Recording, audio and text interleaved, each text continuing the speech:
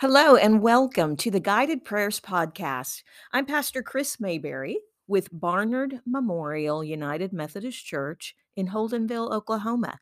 Thank you so much for joining me today as we continue our prayer series, God's Got This.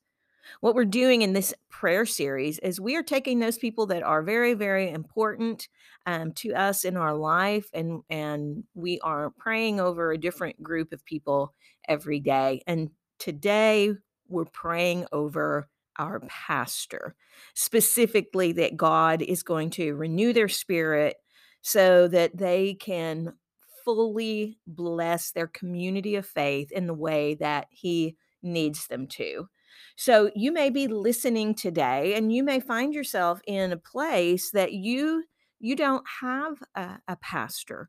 And that could be for several different reasons. Maybe you have moved to a new community.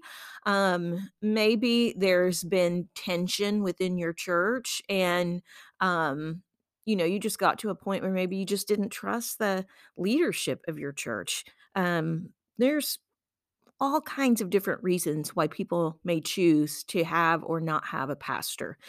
But I think having a pastor is like having a doctor. A doctor helps us look out after our physical health, and your pastor helps you look out after your spiritual health.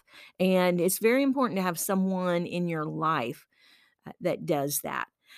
If you do not have a pastor, I would be thrilled to help you to find one within your community.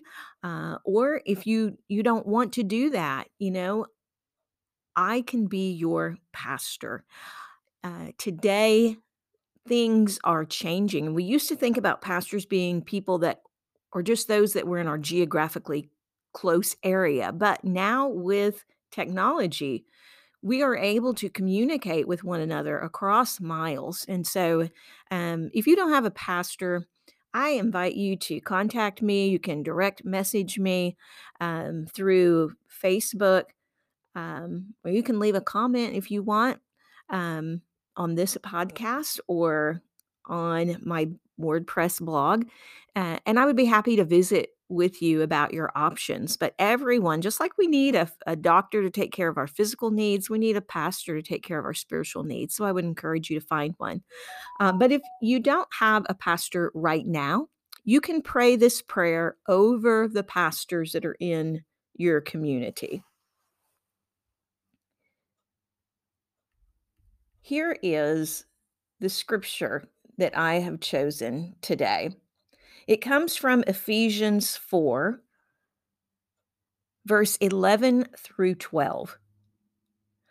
So Christ himself gave the apostles, the prophets, the evangelists, the pastors, and teachers to equip his people for works of service so that the body of Christ may be built up. This is the word of God for the people of God. Thanks be to God. So, what this scripture shows us is that those pastors that are in those churches, they have been assigned there, they have been placed there by God. Now, whether you agree with them or you don't agree with them, you like their style, you don't like their style, God, we believe in his infinite wisdom, has placed them there for his reasons.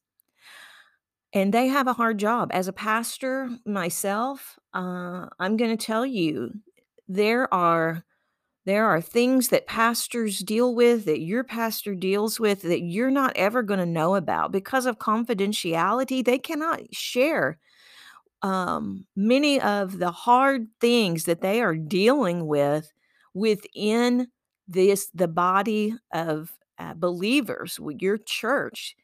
There's things they can't tell you, that they can't mention, but that they are holding, within their mind and within their hearts, let alone the things that they're dealing with within their own family and with their own circle of friends.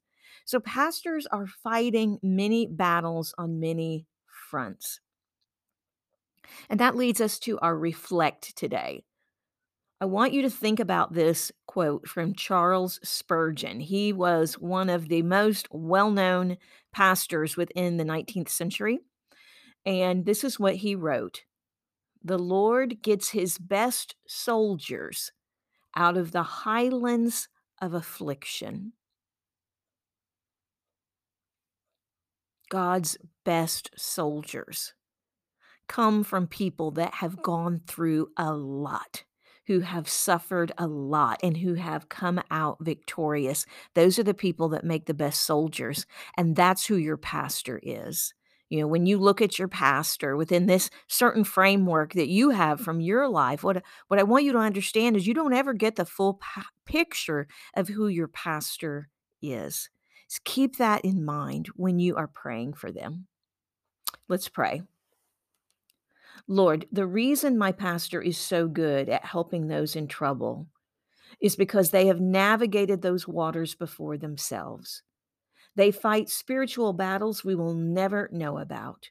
Though they are mighty warriors, they can easily get exhausted in the fight. So today, I ask you to refresh my pastor's spirit. May your abundant blessings of peace and wisdom and compassion flow from them so that they may effectively shepherd our flock and draw those who are seekers to Jesus.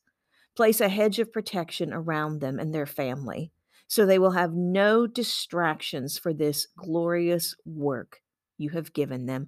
In the name of Jesus, I pray. Amen. Amen. Amen. Thank you, friends, so much for taking time to stop here today to pray for your pastor. That is so important. As a pastor, I know I can feel it when people are praying for me. So every time you think about your pastor, say a prayer for them.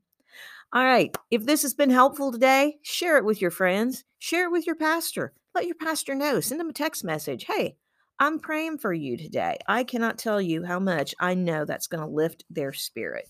All right. So I send you forth today in the peace of God with a reminder to pray for your pastors. Join me again tomorrow. We are going to be wrapping up this prayer series this week.